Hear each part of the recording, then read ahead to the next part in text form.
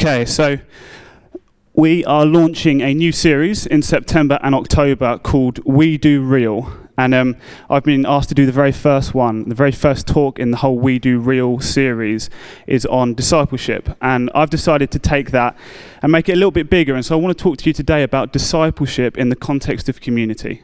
Okay, so discipleship in the context of community. And I've been thinking about that, obviously, ever since I got asked to do this talk. And in the summer, the whole church moved into Allen House for a few weeks. And there was this, and I actually only was able to make it to 1 week because I was away at Soul Survivor and on holiday, which is not the same thing. But one of them was the Bowers led one, and they talked from Philippians and the bit where Paul tells the church to shine like stars in a broken and corrupt generation. You know that verse? It's Philippians 2:15. And they got us all to be quite interactive, and they got us all to sit down, get into groups, and they asked us 3 questions. And the second question that they've asked us has just been rolling around, and I can't seem to get away from it. And their question was, when Paul tells us to shine like stars in a broken and corrupt generation, what opportunities do we have to shine? So where are there opportunities that we personally have to shine? And I was thinking about that in the context of not just me as an individual, but us as a church. The church in Guildford, what opportunities do we have to shine? And I just want to bring some facts to your attention, and these are quite hard-hitting facts that I did a bit of research this week. And in America last year, a lot of them are in American. It's easy to find stats about America for some reason, but in America last year, 50 million prescriptions for antidepressants were written out. In America last year, a group called the AARP, the Association of American Retired Persons, said that 1 in 3 over 45-year-olds would consider themselves chronically lonely. And by lonely, they mean not alone. Lonely as in they are in desperate need of some form of intimate relationship. But then the very worst one that hit me was, in the developed world now, the number 1 cause of death in the 15 to 49 demographic is suicide, which now beats heart disease, obesity, cancer, car accidents. The number 1. And, I don't want to reduce these things down to really simple answers, because they're not. And we did an amazing job in this church last term looking through the complexities of some of these issues. But the truth is, I'm reminded of the words of a Nick Lowe song that says, "There is nowhere left to run from what lack of love has done." But I disagree, because we have the church.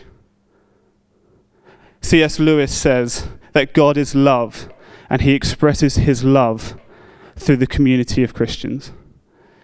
And Frodo Baggins said, "Why had I forgotten it? A light when all other lights go out, and now light alone can help us." And so what I want to try and do today, if I can, is to try and paint a picture of what would it look like for us as a community of people doing this journey of Christianity and life together. How could we shine like stars in a life situation where so many people are exhausted and lonely and without love? And so I'm going to dive into community, and then I'm going to try and make it a little bit practical if I can by picking out some aspects of community. Don't worry, that's not mine. Some aspects of community that I think that I've seen, and I've had the privilege of sitting under people who I think that cause community to thrive. The best talk I ever heard on community was actually from a thing called the Jesus Culture Leadership Podcast. Did anybody listen to that? No? Great. So let's just pretend it was me. So in the Jesus Culture Leadership Podcast, there's this guy called Banning, and he talks about community. And he tells this story about how 2 really close friends of his phoned him up and they said, "Banning, our marriage isn't working. We're going to get a divorce." And Banning was talking through that whole situation with them. And he said that they said one thing that really stuck with Banning, and that was, "Banning, we've done our very best, but we just can't make it work." And then Banning had this line that I love, and he said, "Maybe your best was never meant to be good enough." Now let's unpack that for a second, because what Banning is saying is that in the context of community, you don't have to settle for just your best. You get to settle for your best plus the best of every single person around you that you get to do life with. I saw this in the most beautiful way at Ben and Jess's wedding last weekend, and it was incredible, so nice to get to celebrate like two people in our community deciding to do life together and deciding to get married. But there was this one really beautiful part where Ben thanked a whole load of people in his speech, but he thanked the Bennett, who he'd done marriage prep with. Are the Bennetts here? No. Okay, well, you can say well done to them when they come back. But basically, he stood up and he said something along the lines of, I just want to say a massive thank you to the Bennetts, because I don't know if I could have done this without them. And what is so stunning now is that Ben doesn't have to just offer Jess his best, and Jess doesn't just have to offer Ben her best. They get to offer each other the Bennett's best. I mean, that's community, and that's just everything thriving. But then there's a whole other aspect of it, and the whole other aspect of it is that in this Christian walk, Jesus calls us to things that we could never accomplish by ourselves. He calls us to do things that are greater than ourselves. And then he positions us in a church, and he gives us the opportunity to go further than our best. And when I get to heaven, I hope that I've accomplished a great many things. And when I look Jesus in that face in that moment, I don't want to say, Jesus, I tried my best and it wasn't good enough. I want to say, Jesus, thank you so much that you put me into Emmaus Road. Thank you that you let me live with Matt Horswell and Dan Jones. Thank you that you let me have Hannah for a time. Thank you, Lord Jesus, that I got to sit under the Bowers and the Slins and the Gregs. Lord Jesus, thank you for all these people that invested in my life and let me do better than my best. And so, Proverbs 13:20 says, he who walks with wise men will become wise. It's interesting that it doesn't say, he who walks with God will become wise. I mean, I know it does make that point in other parts of the Bible. But it is this point that there are some things that I believe that God wants us to get from one another. There are some things that I think that I'm only going to get by spending time with people sat in front of me.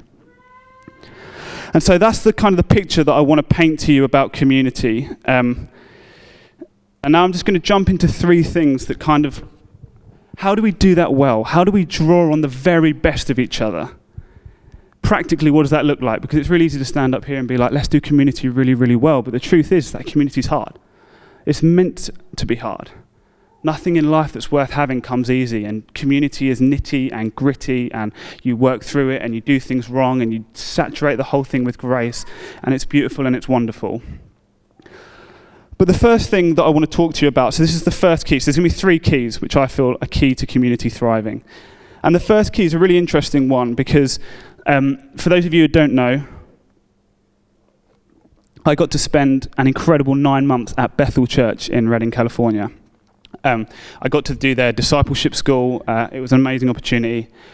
And for those of you who know Bethel, you probably think that, like it stands for like healing and supernatural, like it's all about like those kind of things.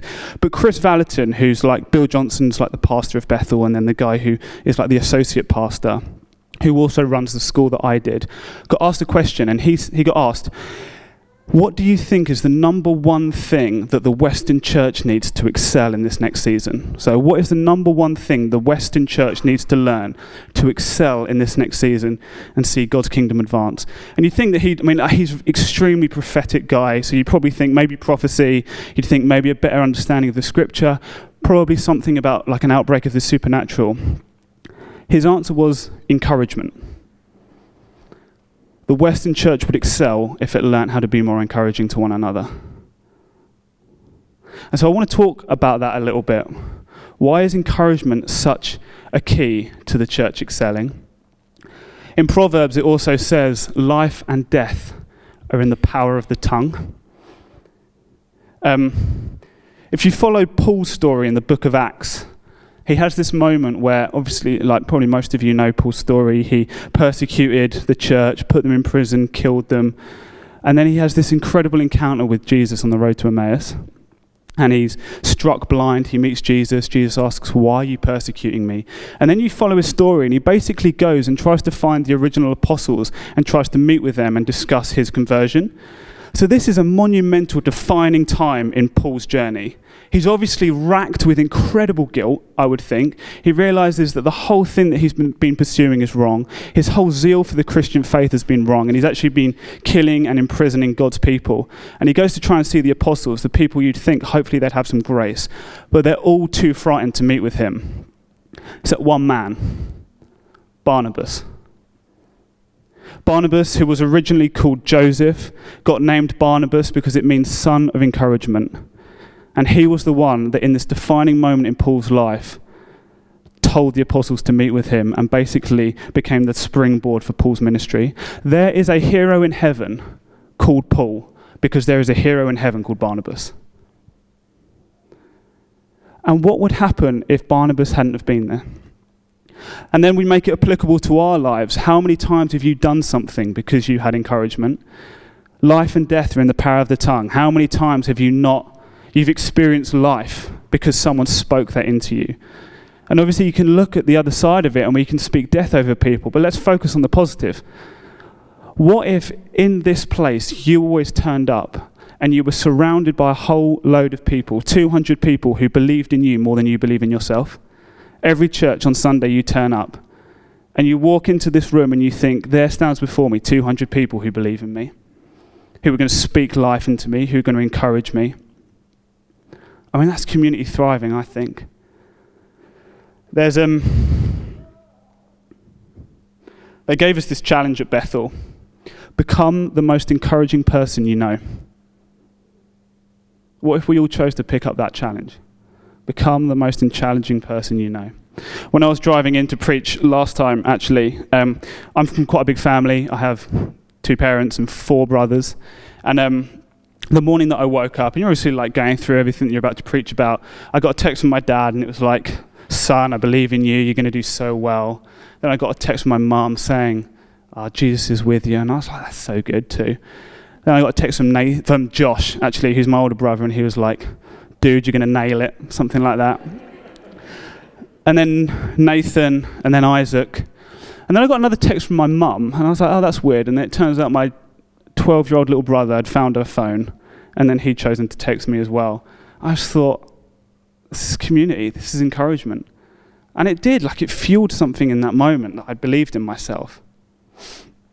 So that's the first one. What would it look like if we all became the most encouraging people that we know? And let's not do that naive and sad thing where we say that one person in the church has the gift of Barnabas. You have the encouragement gift.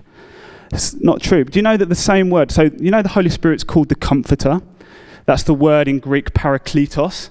The word encouragement is paraklesis. It's basically the same root word. So it's not wrong to say that the Holy Spirit's job is to encourage you.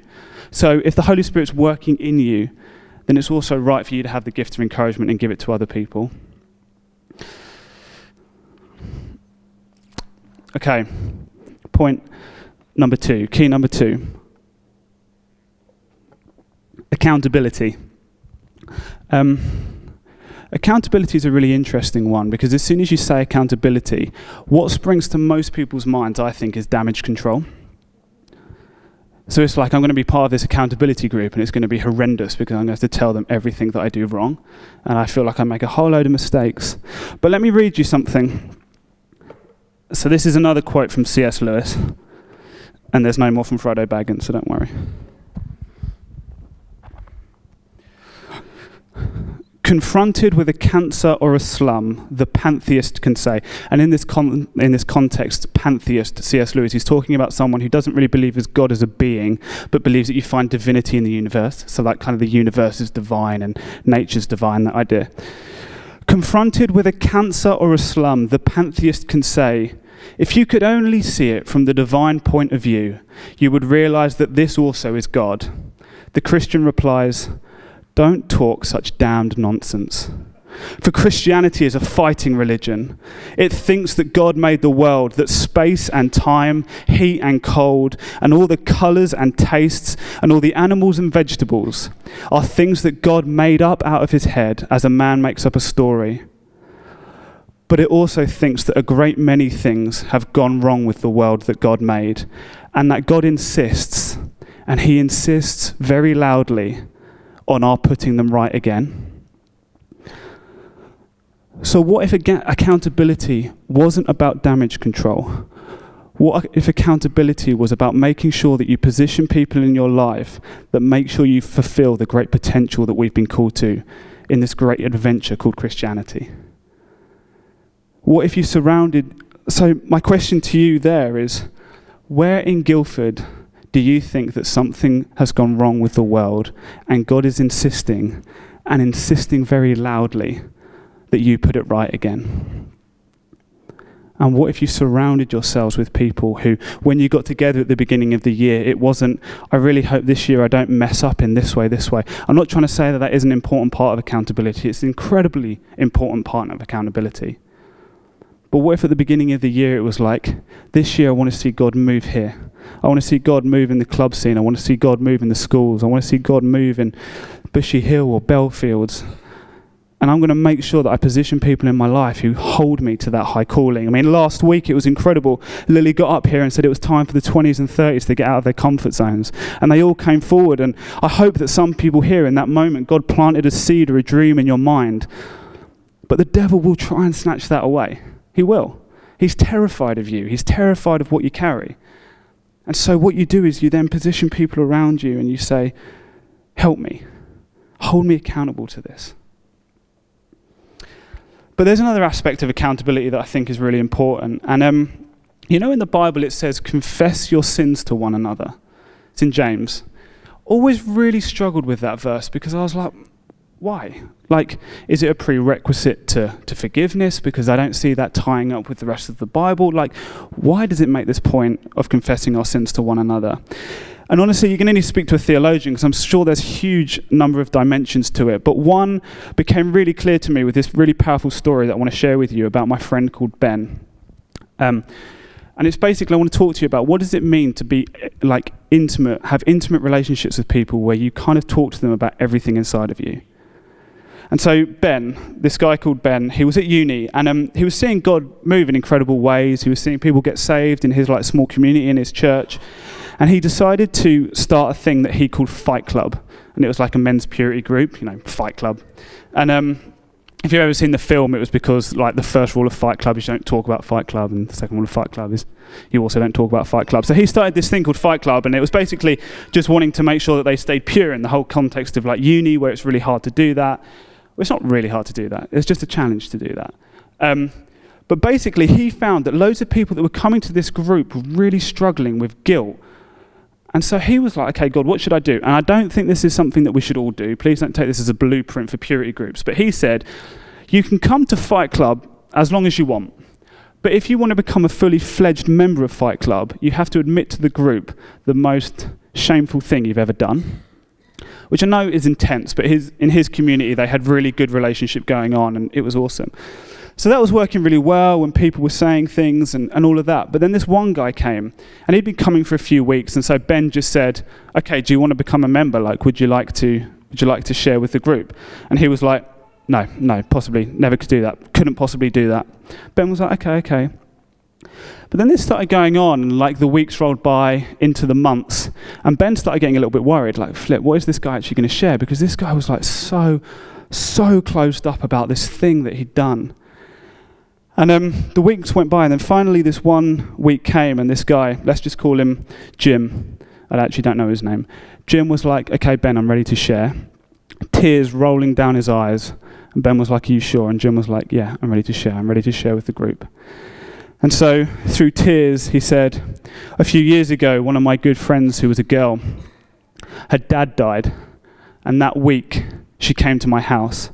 And Ben was like, okay, where's this going? Jim was like, her dad died. She came to my house. And we had an argument, and I called her a bitch. Silence. Ben was like, please continue. He's like, no, that's it. That's my thing. That's the thing that had been causing him so much pain, so much shame. He was convinced that he was the worst guy in the world. Because what you see the devil tries to do is he is the father of lies. So what he tries to do, he tries to get something inside of us. He twists it and contorts it, and he makes it the biggest thing in the whole world, and he keeps whispering things like, you're a disgrace.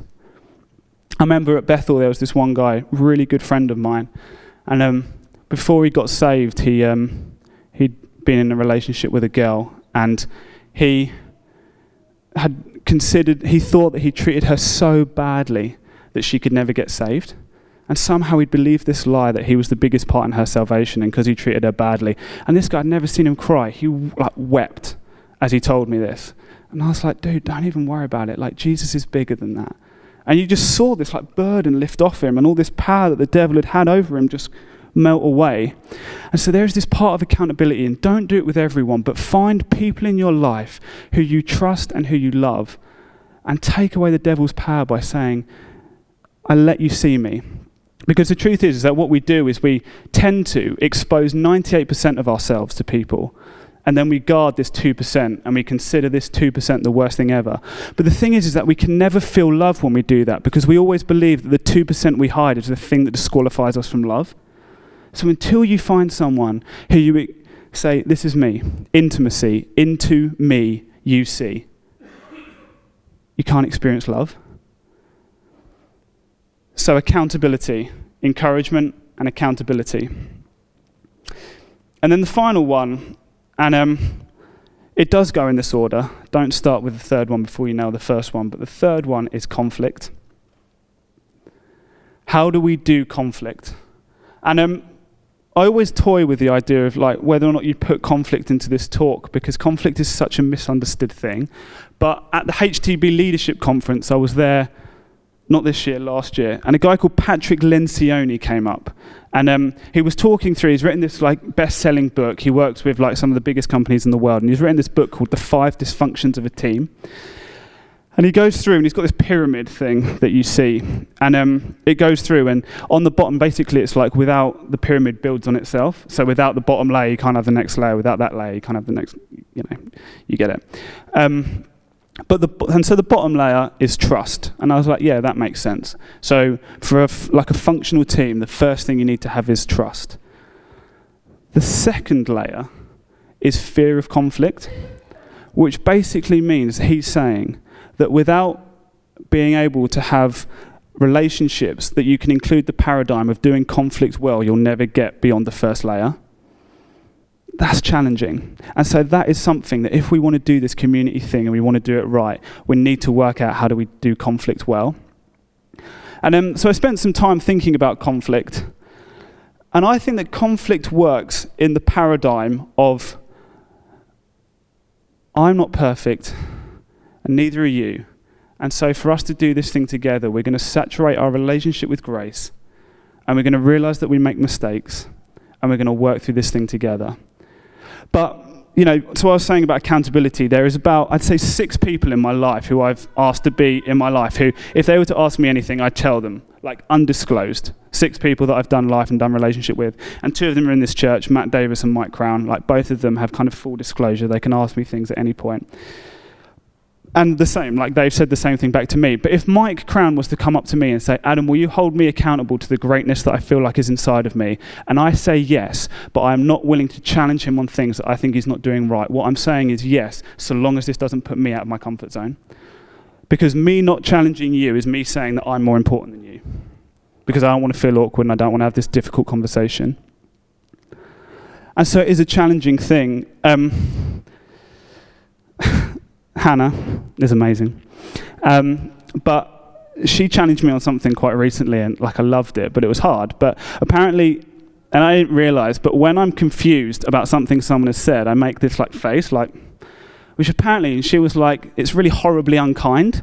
And I was like, it's not meant to be horribly unkind. It's meant to be but it's so good that she challenged me on that. And she's like, Adam, you stop making that face when you don't understand. And I was like, no, it wasn't really. It was so good. Because I don't want to be the type of guy that when I don't understand what someone's saying, I pull a really unkind face that they don't understand. And it would have been so easy for Hannah to not have had that conversation with me. But I absolutely love the fact that she valued me more than she valued having the difficulty of having a difficult conversation. There is, and I'm going to end on this point, when fighter pilots get trained in the RAF, there's this thing that they get taught that apparently when you get to a certain altitude in your plane, And I don't know why. I don't know if it's because the air gets thin or the altitude gets really high, or I don't know, whatever it is. But apparently as they get to this certain altitude, which is really high, their brain gets convinced their plane has turned upside down. And so loads of them will then just meander and just crash straight into the ground. So they get told, whatever you think reality is, you trust your dial. Whatever you think reality is, you trust your dial. Because your dial is going to confront your wrong perception of reality. We have got to make sure we have people in our lives who will confront our wrong perceptions of reality. Because otherwise it's and we don't even know. We don't even see that it's happening.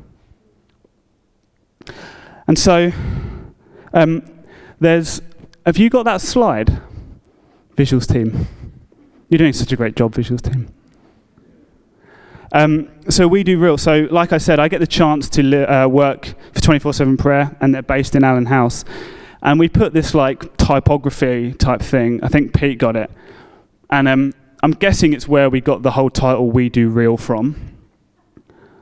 And what's cool is it's been there for a little while now, but when it first got put up and I got to be in the office, everyone who'd come into the office, I'd watch them stand in front of that sign, and you'd watch this like smile creep up in their mouth. And then you'd often see it turn up on Facebook. And it's because I think that as people look at this, what they have is they have this vision of community that works.